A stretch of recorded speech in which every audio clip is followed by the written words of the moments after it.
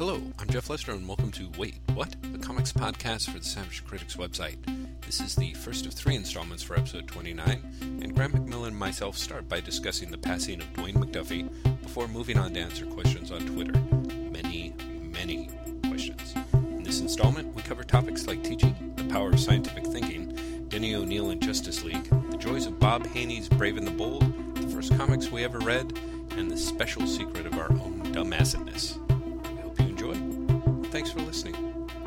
Jeff, Skype is being very odd today.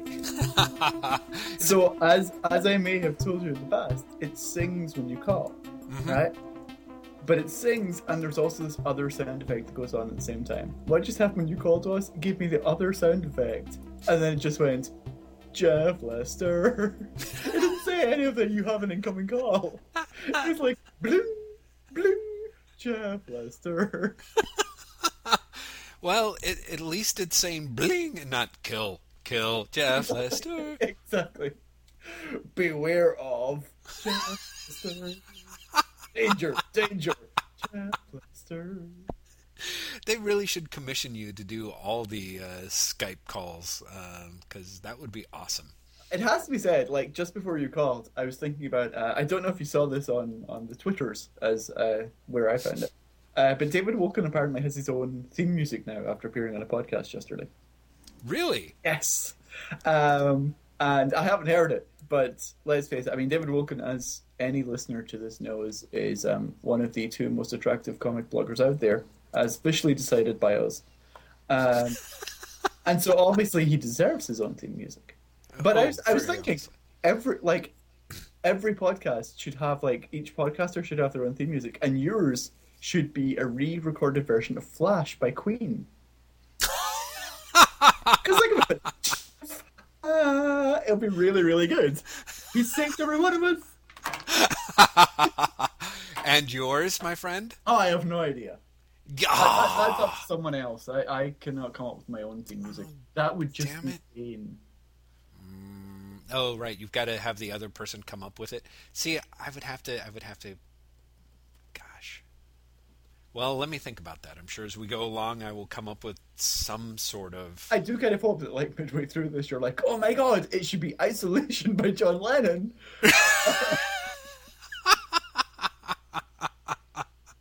Why, is that what you really want, or was that just like an example that you grabbed? It came to mind. I was thinking maybe you could do something with Isolation and Macmillan, but maybe not.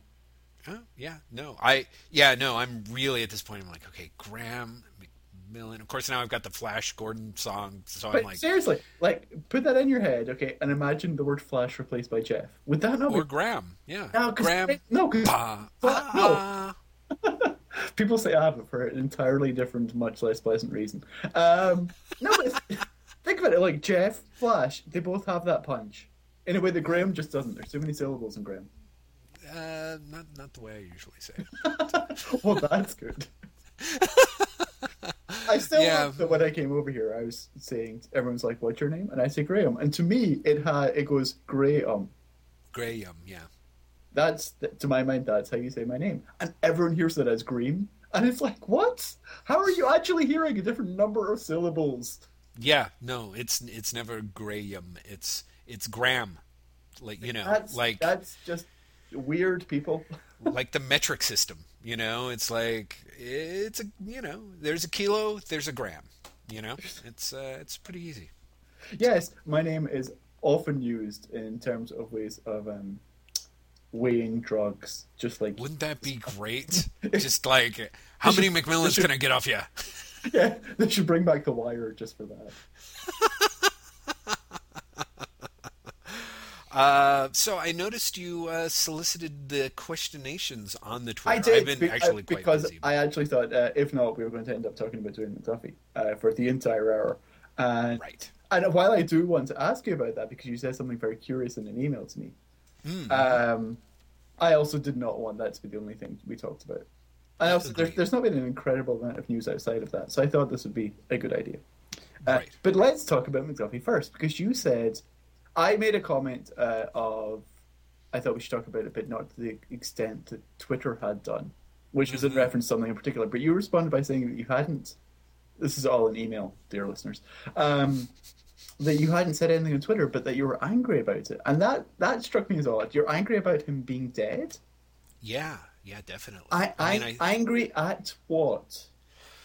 Well, that's kind of the question, isn't it? I mean, I suppose generally there's kind of there's a life thing there, but generally my real impression was I was pissed at a combination of the mainstream comic book industry and I think various fans in it. Because one of the things that's frustrating to me, and actually one of the things that did help was the video clip that's going around that's McDuffie talking about people complaining about the quota system for fictional superheroes, or their perceptions that he's trying to that he has a black agenda or something like that. He sort of talked with all of that with such I guess measured good humor and lack of hostility or animosity that it kind of soothed me a little bit. But frankly, my first response when finding out that Dwayne McDuffie was dead, part of the reason why it hit so hard is I felt that the last couple of years he always ended up cut off in the knees in comics. Yes. Yes. And that pissed me off. I sort of, and I think you sort of have this way of kind of assuming, well, he'll get his shot, and now he never will. Yeah, that was partially I was really surprised by how much it affected me yesterday. Because I liked McDuffie's writing. I wouldn't say I was like the world's biggest Dwayne McDuffie fan. But I was really shaken up by the news of his death. And I really had this moment of like, I don't even know why I'm so shaken up by this. But no, there really was. He ended up being horrifically unlucky. That he'd get projects which... It's funny because I was writing up for Techland and I was like, in the last 3 years, he's written and Justice League, both of which seem like high-profile gigs. Right. But he didn't really get to do... Like, in Fantastic Four was a fill-in. Justice League might as well have been a fill-in for all the freedom he got. Yeah. And it's kind of sad. It's kind of sad thing. Like, that was what he got in the end. Do you know what I mean? Yeah. No, believe me. Like I said, you say sad, but I say angry. I was really pissed off. I was pissed off when Dan DiDio offered his little, mouth of platitudes. I thought that came across as really disingenuous.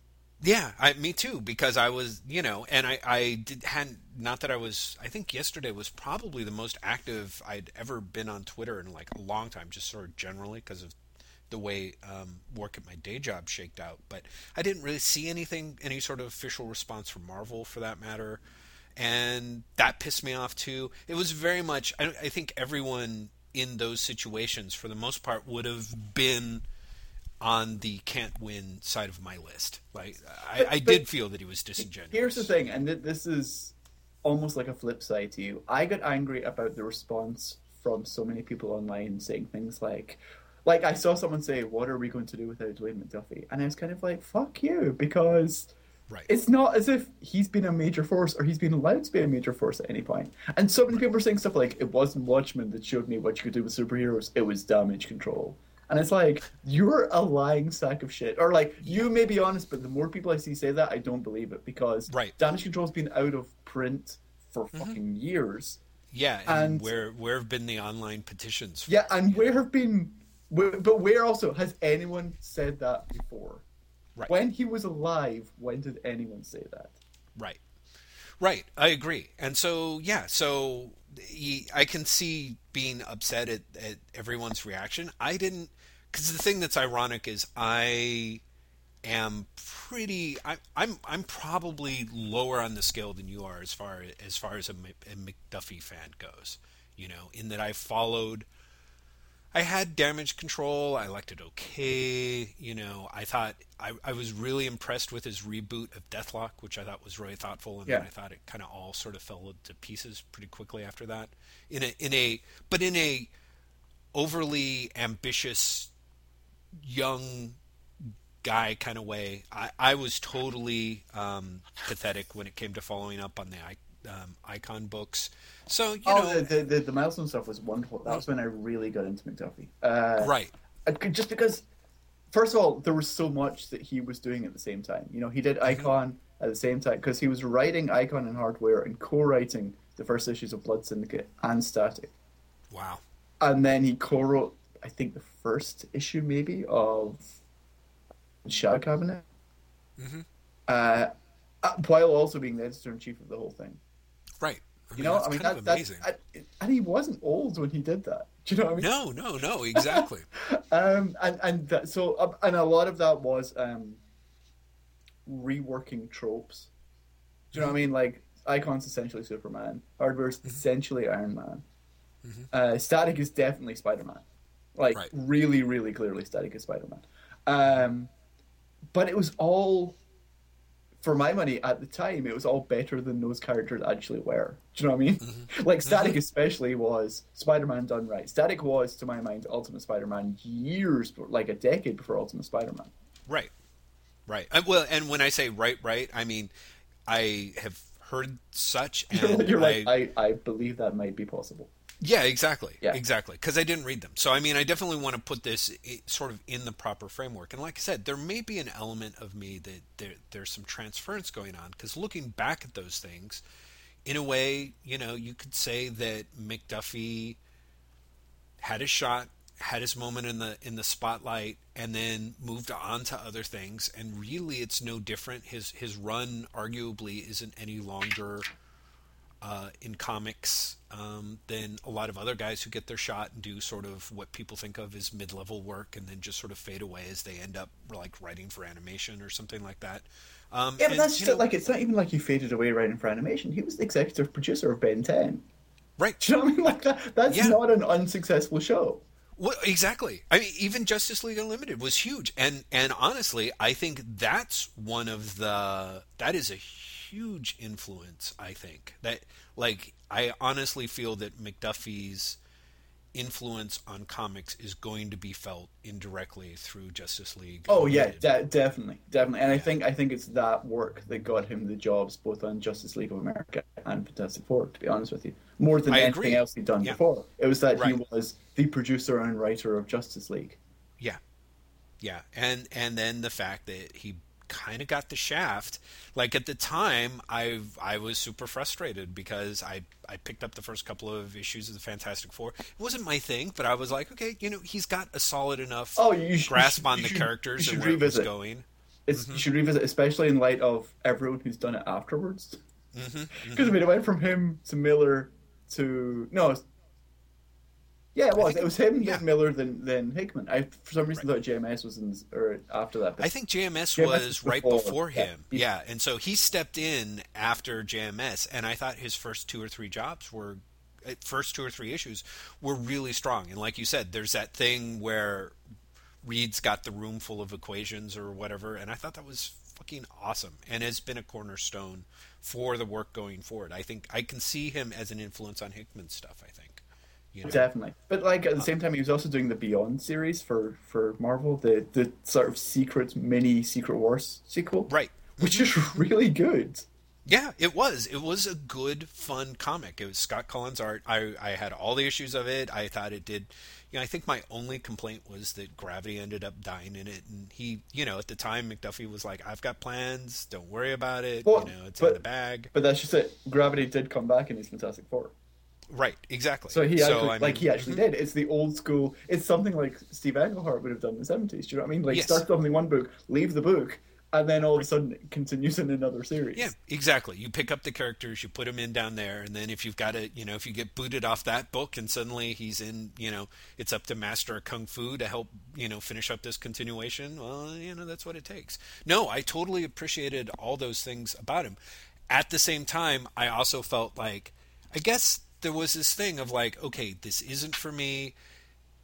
But then he was gone. It was like, it wasn't like he got like another shot. It was like, okay, boom. And I just kind of felt like that was the way that it went in the industry. And on top of having to deal with a bunch of, bigoted idiots on top of which, I was really, really pissed.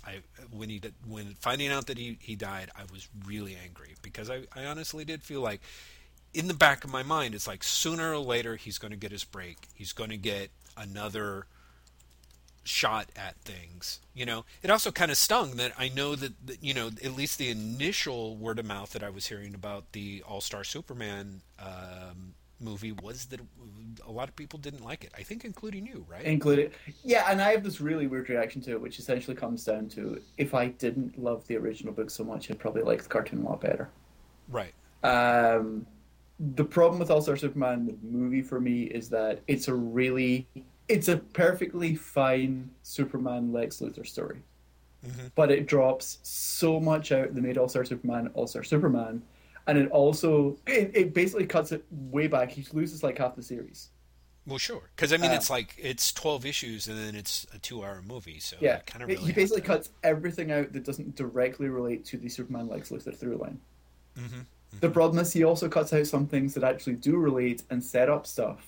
And so all of a sudden things just happen that don't really have the resonance because they don't come from anywhere in the same way that they do in the book. Right. And he also loses some things that I just thought made All-Star Superman really special. For example, the Kandor plot is essentially cut down to one scene and does not include the Kandorians going into Superman or then going on to cure cancer. Right. Which I think is really important. The whole Reagan suicide scene does not happen. But more importantly, for the through line he chose, the future telescope is seen, but it's thrown away as I'm fighting Darkseid in the future, as opposed to like in the book, it specifically sets up that Superman knows about Solaris, right? And that's how he knows to create like the suit that saves him from the Red Sun. Whereas in the movie, he just somehow has that suit. And so when Solaris shows up, he's like, "Hey, Lex Luthor's secret partner's here," and you're like, "How did you know about him?" Do you know what I mean? Like, what happened? Yeah, and exactly. Also, he makes changes like Superman is not the one who gives Quantum the DNA, his DNA. Mm-hmm. Lex Luthor works out his DNA sequence and gives it to Quantum after Superman is dead. Which is actually one of the few changes I would be okay with.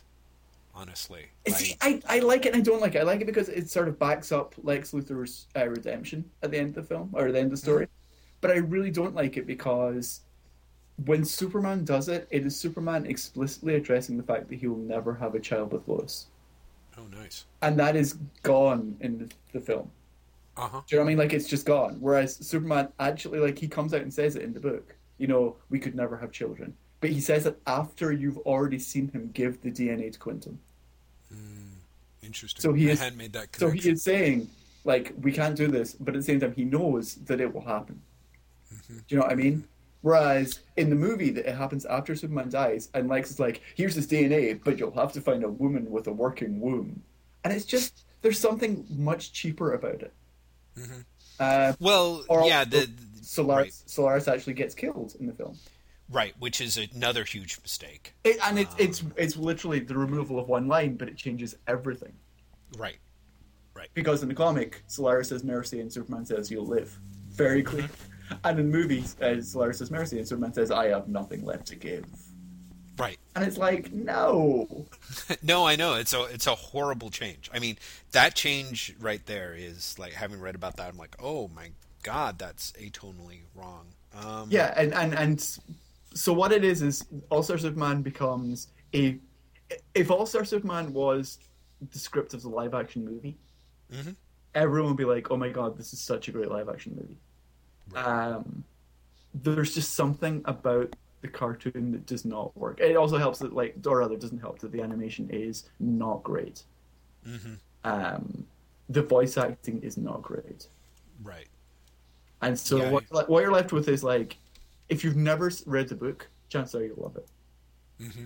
If you've read the book, I would be very surprised how you could not be disappointed in it. Right. Yeah, no, it makes sense. So again, it's kind of following on the heels of, like I said, of hearing like what sounded like a relatively anticipated animated movie.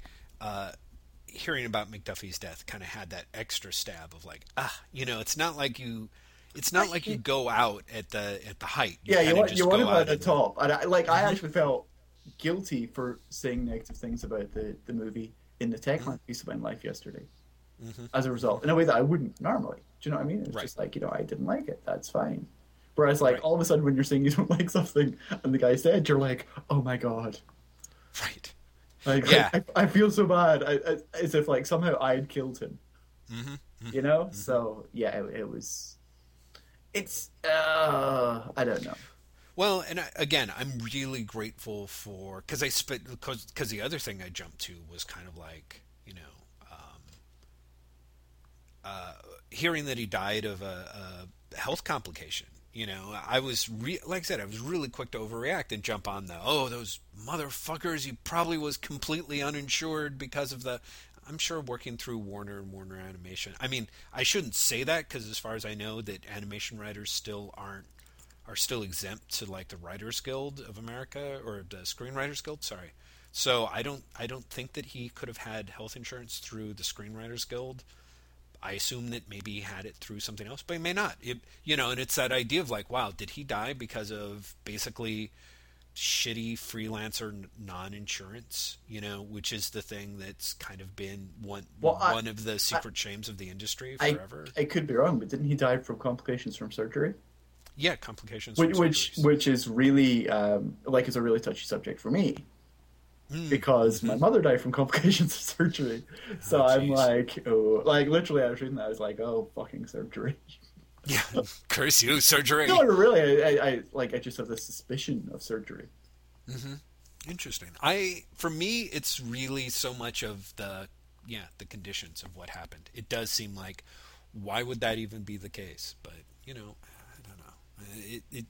We don't know enough. And so I realized I was definitely sort of painting a lot of my frustration with the industry generally, because like I said, seeing that video of McDuffie talking, I'm like, you know what, the guy's got a thick skin. He's got the freelancer skin and then some, because he seems incredibly good natured. I was bummed that he'd gotten canned for speaking candidly about his situation at DC. Yeah. I mean, I was just pissed. I was the fact that Dwayne McDuffie is dead and, is never going to get that chance to sort of, come around and really have the good streak. For me, there was this undercurrent of, this is everything that's wrong with the mainstream. The thing that pisses me off about that in particular is that his last published comic was the Milestone Forever thing from DC. Which he was very vocal about, they fucked me, and it just feels like that's all. That's pretty much from maybe the first closure of Milestone. That's all he got from comics. He's just got continually fucked. Exactly, and I'm really pissed at that because I'm really pissed at that. So that was when you asked about it. It was like yesterday I just stayed off of Twitter. I was talking about other stuff because I just didn't want to address the idea of, I just didn't want to go ballistic on Twitter. I don't think it would have served any good whatsoever. But just things are kind of fucked. And these companies sort of fucked him over, and now he's dead and he gets no second shot at it. And... and nothing's going to change. It would have been very entertaining to see you go ballistic on Twitter. Look at it that way. It would have served some purpose. Yeah, I don't know. I mean, I think it's going to... Again, I feel like, they're... the professionals in this industry, the people who've broken in, who have established levels, they know the score. It's hard for me to I spend a lot of time thinking that the industry is the way it is because enough people get enough out of it that they don't want it to change, and that's just the way that it is. So and I mean, in a way, I feel like comics is such a bellwether for the way that the rest of the American job industry is going. where it's always been that idea of, oh, you don't want to do it? We got like 300 people who are dying to do it. I mean, the video game industry is built off of ridiculous amount, it's huge amounts of profit. And I mean, it's incredibly high budget, but you get tons, there's tons of people working, and it's all not unionized, and they won't ever have a shot at it, and horrible crunch times, and people are treated wretchedly because they can, because there's hundreds of people who want to do what they do at any given moment, and so I definitely found myself getting into this, like, the bitter spite hole about the state of things, and like I said, not having been that really, I followed McDuffie enough to keep an eye out for him and to check out whenever, for the most part, when he did new stuff. But I'm not like his biggest fan, and I didn't feel like somebody punched a hole in the middle of my heart. But I did end up like really, really angry about it, and I do wonder to what extent that's me, taking some of my own frustrations for where I'm at or where I'm not at, and kind of conveniently pinning it on, transferring it to the dead guy. So. I was like, wow, so moving on from that right topic. Wait, what? The incredibly depressing edition. Exactly. The bitter edition. We've always been a little bitter. Hey, do you want me to ask you the first question I got asked on Twitter after I said there were some questions, which will lighten the mood incredibly? Absolutely. Alison Baker, the wife of Chris Robertson, asked, how is it that you guys are so full of awesome inquiring minds want to know? I then gave her a response and also told her that my response, by the way, was that you milk the awesome tree every day and then send me twice weekly packages of awesome to eat. And then said that we don't answer flattering questions. Yes. And her response to that was, I will not be disqualified, in all caps. So, Jeff, I really like Alison. Alison will not be disqualified. How is it that, I'm just going to leave it at you, how is it that you are so full of awesome? I don't think that it is me. Like, in theory, at best we have some sort of weird Voltron awesomeness. God, isn't that great? Voltron Awesome is my new series that I'm pitching to fall. So, I don't know. I would have to say humility that keeps us from even being able to try and answer a question like this without stammering and feeling like unbelievable pretenders. And do you want me to tell you the wonderful fallout from David Isn't Married? Yes. Why are you guys such fucking illiterate, uneducated, drooling dumbasses? That one's so much easier to answer. Exactly. I could go on for like 20 minutes. I told him that we would answer that one. Yeah, hopefully at length. It's like, okay, like I'm not sure if we can fit this all in one podcast, but speaking for myself, I blame my video game addiction, my shortening attention span, there's something else. My inability to remember lists. Oh my god, that was so great. It's completely unintentional, but so spectacular. Oh, there's something else. Wow, thanks, I'm world. going to go now. And yourself, Graham? Let's hear your answer. See, why am I fucking illiterate? Probably because I grew up reading comics. Just like, uneducated, probably because I grew up reading comics. Drooling, because I'm getting old, and sometimes you just, your mouth doesn't close properly. And dumbasses, again, because I grew up reading comics. Mm-hmm. Thanks very much, everyone. I actually remember when I was in my first year of high school that my English teacher expressed displeasure with what I was reading.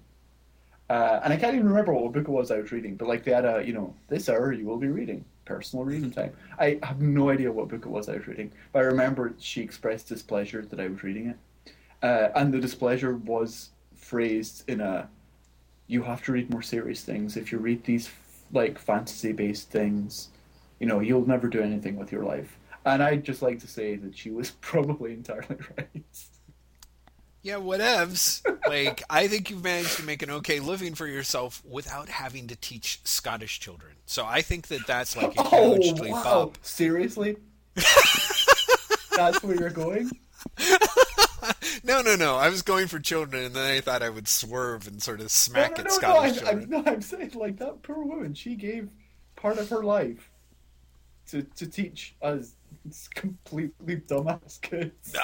She couldn't find a real job, Graham. Hey, come on. So, you forget, my dad was a teacher, so... Oh, I know. So step off here, my friend. So correct. I didn't know. I didn't know that he was a teacher. Yeah. Actually, my dad was a teacher too, so that's why I felt like perfectly comfortable saying this. But because I figured I was only attacking my own bloodline. No, really, your dad was a teacher? Yeah, my dad was an English teacher. I had no idea.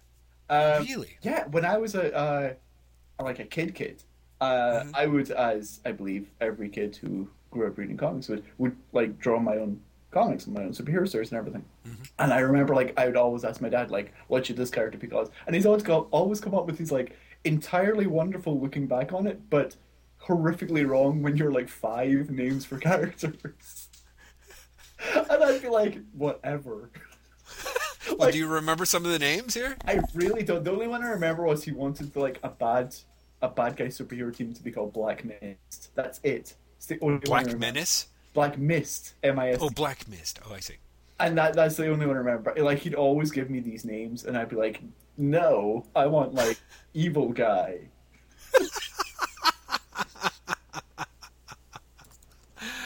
Oh, my. And so I learned, once again, through one of my, like, tragic faux pas. This is great. I had no idea. Yeah, my dad actually taught microbiology, so... Wow. See, that's wonderful. That's really that makes me think that you're like smart by genetics.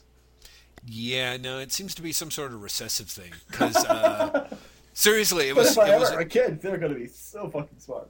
Yeah, they'll be on it. But no, I mean, one of the most mortifying things was that in high school, all of my hard science classes, I was fortunate enough to have a friend who was the son of another science teacher, and he was awesome. But like biology, chemistry, all that stuff, I fucked up every experiment. And I mean literally every experiment. I can't measure anything. I can't actively, like, everything. Like, you would always have like here's what you're supposed to do, here are your results. I would do everything that they said, and it's all been transmuted to shit. Like, it was unbelievable how bad I was at every step of the sciences. Even scientific thinking. I essentially am, subscribe to the school of magical thinking in every situation. Oh, I was and am still remarkably bad at scientific thinking. But I remember, especially when I was doing IO9, that I would get fascinated by like new discoveries in science. Mm-hmm. They'd be like, we have discovered that blah blah blah might happen, and I'd be like, holy crap, that's amazing, and I wouldn't really understand it. Right. But, like, the headline would be whatever. Water has been found on Mars, therefore life might exist on Mars. And I would automatically jump to, oh, mother of God, people lived on Mars thousands of years ago. Well, to me, the thing that really, that I am grateful for is the knowledge that, like, when it's done correctly, scientific thinking is kind of one of the greatest gifts that you can sort of give, like, civilization. The idea of you come up with a hypothesis, you figure out ways to test for the hypothesis, you figure out what would discredit the hypothesis, and you test against that. Like, the idea of scientific rigorousness is really remarkable. And if the United States was willing to at all, not engage in hysterical faith-based, panicking, it might actually help us. So here's a question. So, you were no good at scientific thinking back then. Where do you stand in that sort of thing now? Like, I like I said, I'm no good at scientific thinking, but I am obsessed with things like Radiolab or Nova, where essentially people put scientific concepts into easily to understand ways for me. Like Radiolab, I love the fact that it will explain the universe to me essentially in the form of a story, and I will become smarter through it. Are you the same or not at all? I'm not, and I'm going to lay it squarely at the feet of Penthouse Magazine. You know? Okay. Unexpected. And let me tell you why. Because back in the 70s, and I think even through the 80s, for whatever reason, Bob Guccione, in addition to doing Penthouse Magazine, also published Omni Magazine, which was, Yes. science Yeah. magazine. The fact that they used the same font and the same design, and even like sort of the same column spacing, like it made it impossible for me to pay it. I swear to God, every time I picked up Omni magazine, I started flipping through it looking for, those gauzy naked bordello photos. Like I just couldn't. Somehow, I think my attention span was always wrecked by the promise of incipient nudity. And I would like to say this is why I still don't have a subscription to Wired magazine, or listen to Radiolab, or no. I'm basically, as amazing and remarkable as the scientific world is, apart from paying attention to whatever people are talking about on the web, I don't really track that stuff nearly enough. And Oh, it's kind Jeff of Lester, listen to Radiolab. Radiolab will. Have you ever heard an episode? Yes, I think I have, and I remember enjoying it tremendously. Yes, you should listen to it on a regular basis. Everyone who's listening to this, Radiolab is I want to say it's now gone down to like one episode a month. It's a podcast. It's actually a radio show from America. I always say NPR, but I know there's also American Public Media. The two of them, I don't understand how they fit together. It's a free podcast. It is spectacular. It will tell you all manner of crazy, wonderful things about the world that will make you just love existence. And you should listen. And Jeff should listen. Everyone should listen. There's always the goofus and gallant portion of our show, and it just seems to be getting stronger and stronger and stronger. Where it's like, you ask me a question, I go no, and you go, oh, Jeff. and then comes the listeners, and then I'm like, oh man, this has happened again. Like someday I'll be able to flip this on you, and it probably won't. And as we just saw in my previous example, I'd be like, so Graham, have you read the latest Penthouse Forum magazine? Oh, Graham, it's like. I've never read an issue of Penthouse Forum, Jeff, so there you go. You can do it, Graham. I haven't read anything recently. Maybe it's changed up. Does it still exist? I mean, I honestly would. I think so. Okay. Yeah. Penthouse Forum magazine. Yeah, I think so. It's like a little digest size sort of thing. It's amazing that it sort of survived like the internet. That's why I was saying I was surprised it still existed. Well, what can I say? Like, there are times that sort when of thing always survives, is what you're saying. Yeah, basically. I mean, as long as the overhead's low enough, and I think with Penthouse, they're probably recycling the stories now. It's like those DC 100-page giants where, like, Superman's, like, breaking up bootleggers, and you're, like, 8, and you're like, what is this? Or, someone wins a radio contest, and you're like, radio? I thought you were talking about, like, the current DC 100-page spectaculars. Like the $7.99 ones that are reprinting things from like 1992. Yeah, right. No. I'm sorry. Did you not read the spectacular Green Lantern one that they launched it? No. Because they're obviously like, Green Lantern's a really big name. Let's hook people in with Green Lantern, and it's like from the end of John Winnick's run, and with all due respect to everyone involved, those were not memorable comics. And when you put 4 together, you're kind of left with like 100 pages of unmemorable, as opposed to, this is great, I got my money's worth for this. It really was like, wow, this is not convincing me that I made a smart purchase. In fact, it seems to be convincing me of the opposite. It does make you realize like why Green Lantern got cancelled and how short go brought back though, because that was happening month after month. And I say this as a massive Green Lantern fan. Holy mother. We've gone through this before. I swear to God, you and I have like argued about. I actually thought Judd Winnick's run was.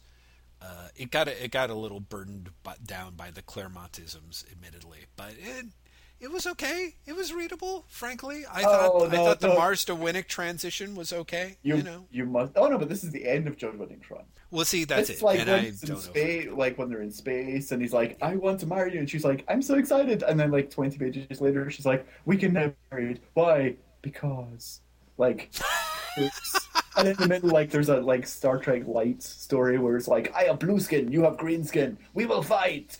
We should not fight, we are so close on the spectrum. It's like, no. Graham's great. He's like, no, I've read the classics. This should be about Green Lantern sleeping with a 12-year-old girl in an 18-year-old girl's body. Yeah, which she magically aged herself into, and no one finds that creepy.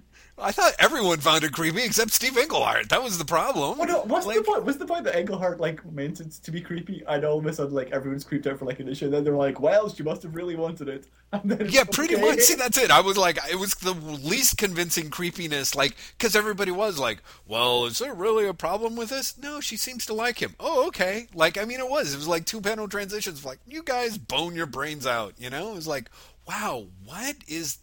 No, like... Yeah, no, I it really was like there is no way that this is a good thing. Right, exactly. I guess did we figure out that I was in college and you were in high school when this was going on? That would be about, I'm not even sure I would have been in high school. Because I think I was in high school. Yeah, it was like 86, 87, so I wouldn't have been in high school. I would have been like 10 years old. Holy shit, I keep forgetting. Like, because I would have been in college and you weren't even in high school. I'm so old. This is the other thing. I don't remember what people were talking about on Twitter, but I was like, oh, fuck, I'm old. Was it when Allison and I want to say it was Mary, were talking about our first concerts? Yes! Oh my god, that was like a fucking nightmare. But you completely won that conversation. My first concert was Johnny Cash, and it's like, yeah, we can all go home now, Jeff's Johnny Cash at 8 years old, I know. I can take no credit for it. It was great that you guys take wouldn't all the credits. Come on. No, you know what I mean? Like, credit is when you, like, see it in the paper and you're like, I want to go to that show, and which was exactly and precisely what my dad said. There you go. And I went, It wasn't like... Again, through genetics, you get the credit. Well, thank you. I'm moving on to the next question. Yes. David Brothers asks lots of things, so let's just try and get through these quickly. Old comics you've read recently and found a new appreciation for. Oh man, that's a perfect question for me. What, do you want to start, or I feel like you've been reading more interesting old comics than I have recently. Well, I don't know about interesting. Well, I've not read anything significantly old that I didn't already have appreciation for. The closest thing I could say is like the Vision of the Scarlet Witch series that I read in collection because you were like, it's insane, and I read it and thought, it is insane. It's absolutely fucking spectacular. The closest that I could come, like, this past week is I was reading through the Showcase Presents Justice League of America Volume 4. Because Volume 5 comes out today and I'm ridiculously excited. But I realized I never finished Volume 4. Yes. Which is the problem with, like, these massive books. Mm-hmm. That I'm like, I definitely finished it. And then all of a sudden I'm reading, like, Dennis O'Neil writing out the Martian Manhunter in, like, the most insane retcon ever. That if anyone tried it today... like, they would be run out of the comics industry by the internet. That kind of happened a lot with Denny O'Neil. Have you read? Like, did you read his Justice League? Okay, so basically, this is the retcon that Denny O'Neil does in one issue. In fact, he does it all, like, this is all exposition in, like, 2 pages. Ugh. The Martian Manhunter was brought to Earth as, like, by Dr. Erdl or whatever his name is, as everyone knew. However, before that, he was the military leader of a civil war on Mars. Oh, boy. It gets better. While he was gone... Oh, he had been exiled, by the way. So he could have returned to Mars at any point, just by reversing the machine. But he didn't, because he was in exile. Then, when his 13-year exile was up, he went back to find out that his enemy in the Martian, like, civil war was trying to kill all the other Martians because he had sold Mars to another alien race who would only buy it if it was unpopulated. Seriously. And it's like, it's classic late 60s Denny O'Neil because the story is called something like, "And so my world dies," which is said in a caption by Martian Manhunter, like, kneeling and holding his head in his hands. And he actually... I was about to say, I think they actually used that panel and that title on every DC issue for that year, didn't they? But the best part is, he actually does that twice. I started the story at the end of the story as if anyone else like, hey, you might not have noticed. This is deep shit, okay? Yeah, it's kind of amazing and terrible, but I love like that era and like the Bob Haney, Brave and Bold and everything that are they're like really trying to ape Marvel, but doing it really badly. Yeah, So really it's missing an it. entirely different thing altogether. Yeah, yeah, which is kind of great. It's like that weird, like when you're a kid and instead of like the real ice cream, like your parents get you like the generic brand ice cream and it tastes weird and maybe there's like strange like bits of industrial crap in it or Yeah, something. exactly. Yeah, DC Comics, like by the late '90s, by late '90s, late '60s even, had turned into ice cream with weird bits of industrial machinery in it. Yeah, it really did. And weirdly enough, after like a couple of tubs of it, like you're like, I kind of like it. Like it's Oh God, yeah, seriously, the Justice you know? books and the Brave and Bold books are just classics. I mean, I was reading the Brave and Bold showcase the other day, and I realized, first of all, if I was ever to break into DC Comics, I would want to do an issue of Batman Inc. that just was straight up Bob Haney doing Brave and Bold. Like, would even end with "Miss It Never." Yes, miss Like- it never. Like, Yeah, I the love whole that thing. phrase. I mean, there's you must have the showcase Brave and Bolds, right? Because Yeah, like so you. all Uh, three volumes of them or Yeah, something. I loved them. the Yeah. team up with Aquaman that ends with Batman, like with Commissioner Gordon and Batman talking about Aquaman. Commissioner Gordon's like, he's kind of weird, and Batman's like, you could say he's beautiful. I mean, he writes such like his own Batman. Like his own Batman is this weird like old hippie who's ridiculously passionate and will lose his shit when he gets Yeah. really excited about something. Like he'll just be Yeah. slapping people, being like, "Oh my God, you've got to confess! You're not gonna hurt that girl!" And like everyone else is pulling Batman up, and he's like, "You don't understand. I care so much." I know, it's great. It's amazing.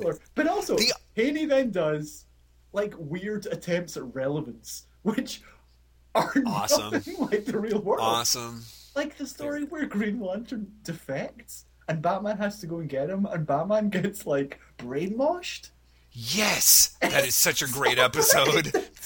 I mean, it's hilarious. Batman is shooting Green Lantern, and Green Lantern's like, "Oh my God, he's completely gone over. He's gone over the dark side. I've got to save him." Luckily, know. my ring is like hidden in a bowl of water or something. I can do that. And then, like, he rescues Batman. Batman's like, "I didn't defect. I almost defected, but I realized that gun would have been empty, so I shot you, and everything's okay."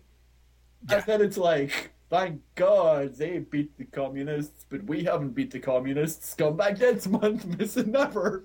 Yes, exactly. Exactly. Some love it ever, miss it never. Yes. What's the first part of it? It's a couplet that way, right? It's not always. Like, towards the end, he really does just to, like, come back for the next issue of Brave and Bold, miss it never. Oh, okay. Because there was some There, weird there is, like, a love it ever, miss it never. yeah, and then he boils it down because he's like, that's too wordy. No, I love the other thing that's amazing to me is that Bob Haney's totally like it's like he writes Batman like Batman was like I don't know, like Steve Canyon or Dick Tracy or something like Yeah, that. he really You know what I likes mean? Like really weird non-Batman Batman, who is simultaneously the most Batman ever. I know, which really is beautiful. It's like, Batman, they need you over in Europe. And then they show Batman dressed as Batman getting onto like a 747 and them like checking his passport and like stamping it. And then him like in his Batman uniform, like, you know, drinking a martini like in first class going, what will Europe hold for me, I wonder? And it's just like, what? There's also a great story where Plastic Man, like, Batman for some reason has to go out of town, and instead of just going out of town, he's like, "Plastic Man, you've got to pretend to be me." And then Plastic Man believes he is Batman and goes after Bruce Wayne. And there's one point where Batman's like, "I can't explain to anyone why I was out of town without blowing my secret identity." And it's like, no, at no point did you tell Plastic Man that you're Bruce Wayne. Right. You went to him as Batman and asked him Yeah. as Batman to replace you as Batman. There's no problem here at all. Okay, you're also missing, and this is the one that I think blew my mind permanently when I read it, is the amazing one where Batman dies and Adam reanimates his body by jumping up and down in his brain and makes him solve his last crime as a corpse. That's a fucking astonishing story. I'm so glad I didn't read that when I was 8 years old, because it would have haunted me for fucking life. But there's also one where Batman meets the ghosts of his dead parents, remember? Oh, yeah, totally. And they're like, "You're doing well, Bruce." And he's like, "Thank God I put the ghosts of my parents to rest." But wait, I've missed out the best part of it.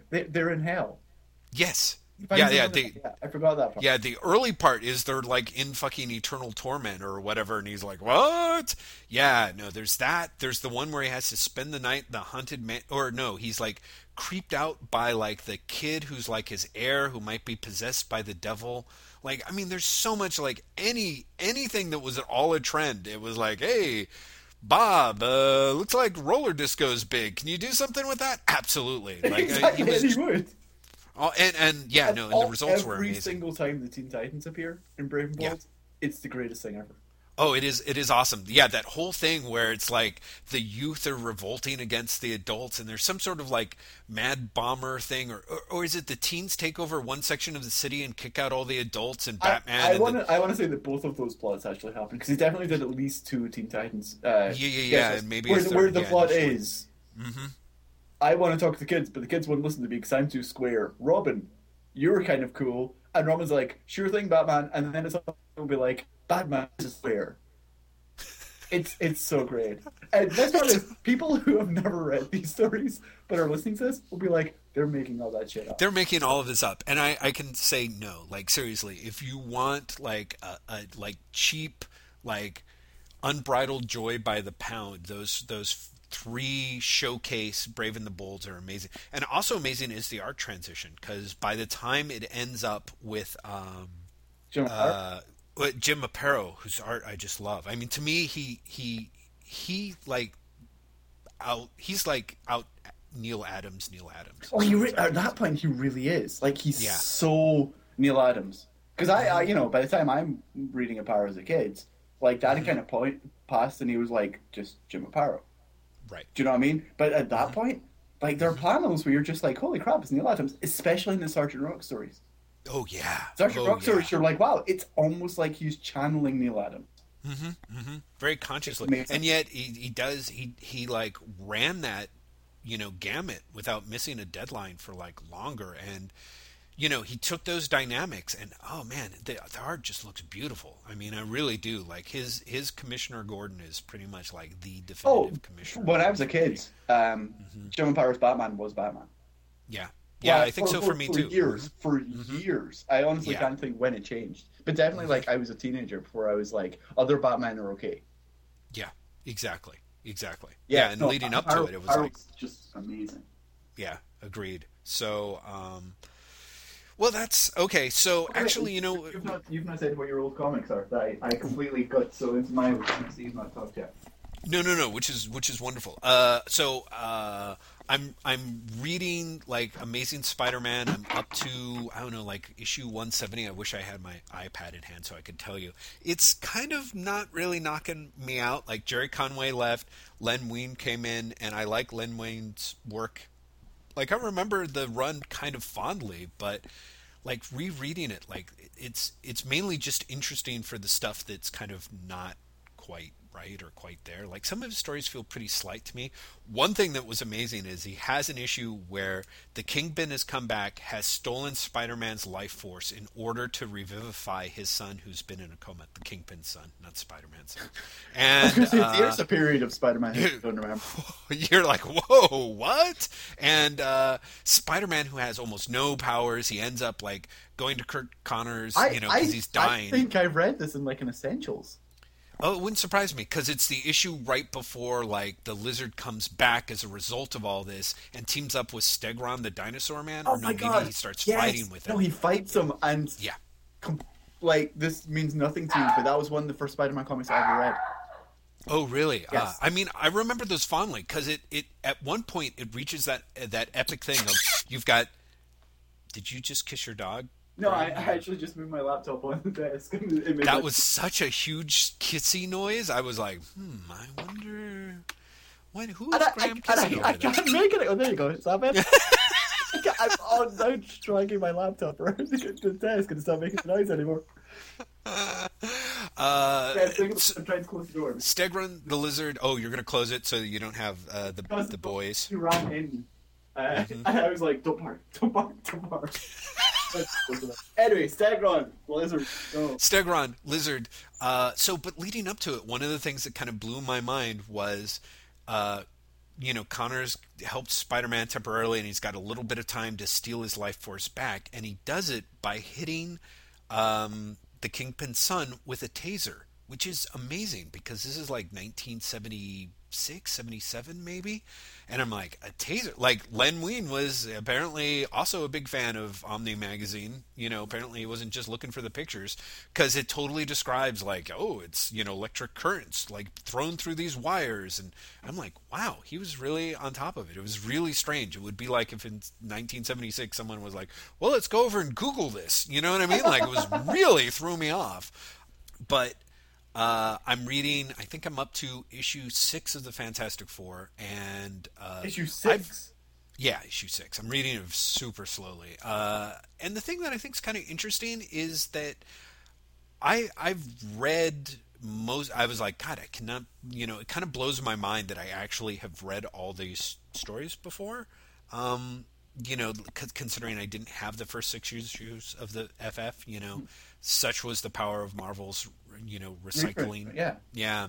But it's great seeing them, the scans, like seeing the letters pages and stuff. Oh God, I love those CD-ROMs because you get the letters pages and you get the ads. The ads and everything. And it's interesting, like the ads, I realize how much of the ads I never paid attention to unless there was a comic book character in them. And then it was like, like looking at some of this stuff, like the Kung Fu Hands of Count Dante, like why has nobody ever brought that guy back? He was like this like live action dude with an afro. Exactly what you're talking about. Yes, exactly. And I'm just like, dude, bring him back. Like, I'm kind of shocked we haven't brought him back as an actual comic book villain, considering he was like this real life guy in these fucking ads. Just amazing stuff. But at the time, like as a kid, I couldn't have cared less. Whereas like whenever like the Heroes World had their catalog of like Marvel products that were drawn by the Kubert School of Illustration, I would read every fucking one of those, like pore over them like they were the fucking Rosetta Stone. Like, wow, they have Conan bath gel? I wonder if I can order some of that. Like, like by Crom, I'm clean. Like, come on, like right there. That's like the best. Like his little battle axe loofah. Like we totally could like move into licensing so easily. You know what you will start doing with those scans? You will start getting completely obsessed with 2 things. This is what I did when I got the Avengers CD. I read all the comics, and then I was like, wait, I can read all the bulletin pages. Yes. Which I completely did. And then I can read all the Hostess Cupcakes and Twinkie ads. Oh, the Hostess Cupcake ones are amazing. And it was actually in the page of Spider-Man where I was one where I'm like, wow, I didn't have this issue, and I never saw this. Like those Hostess Cupcake ones were pretty ridiculous, but I really do. I have one where he's like fighting an accountant or something. I don't know. It really was like. I honestly think that if someone was smart at either Marvel or DC, they put out a collection that would sell. Mm-hmm. I totally agree. And they're just they're goofy one-offs, but.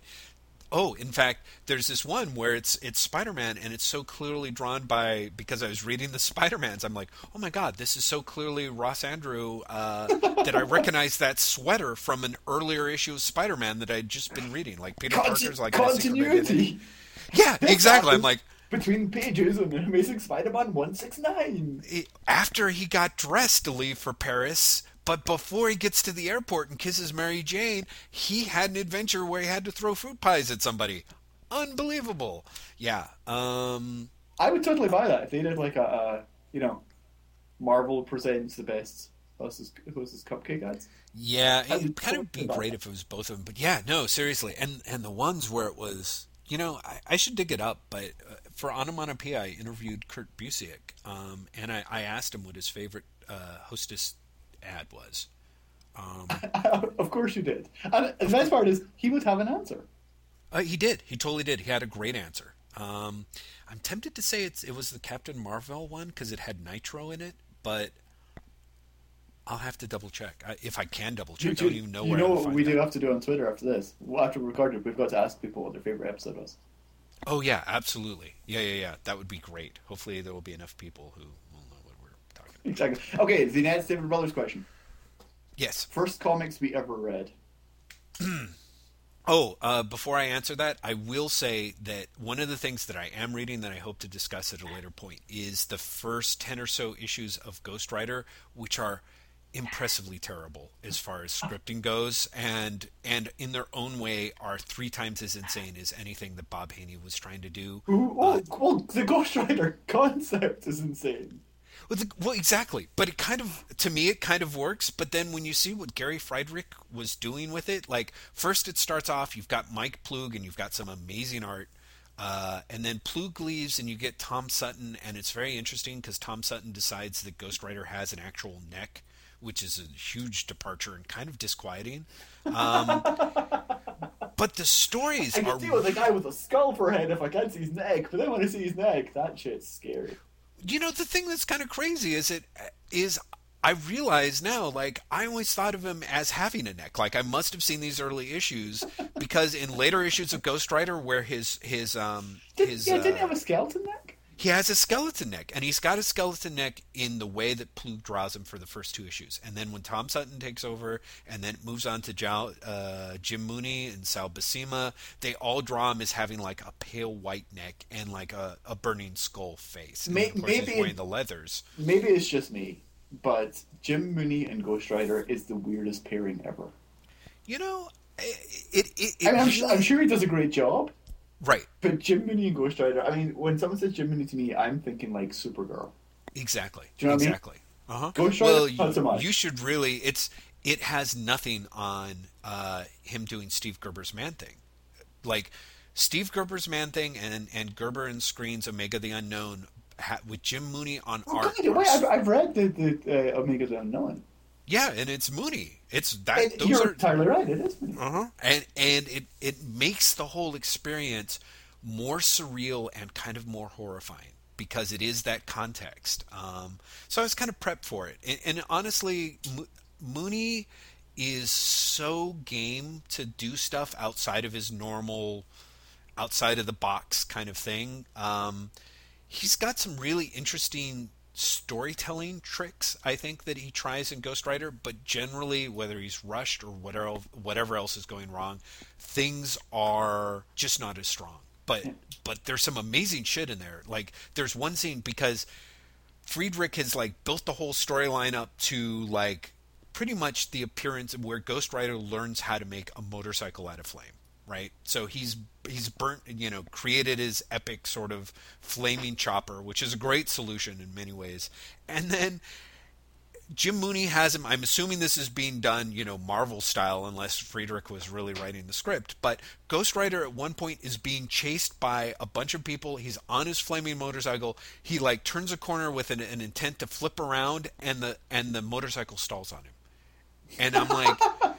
It's a motorcycle made out of flame. How can it stall? And I swear to God, it is nothing but 5 issues of letters. Like, why did Ghost Riders flame do they have cycle? An explanation?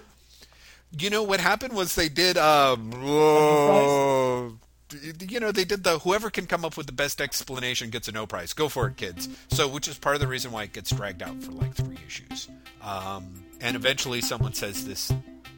They're like, well, since Ghost Rider's being indirectly still controlled by Satan, and therefore his motorcycle's being controlled by Satan. Yeah, it was a better explanation than Gary Friedrich came up with, which is like, I'm going to go get drunk and ride the rails some more. You know what I mean? So it's like I would beg to differ. I think Friedrich had just right.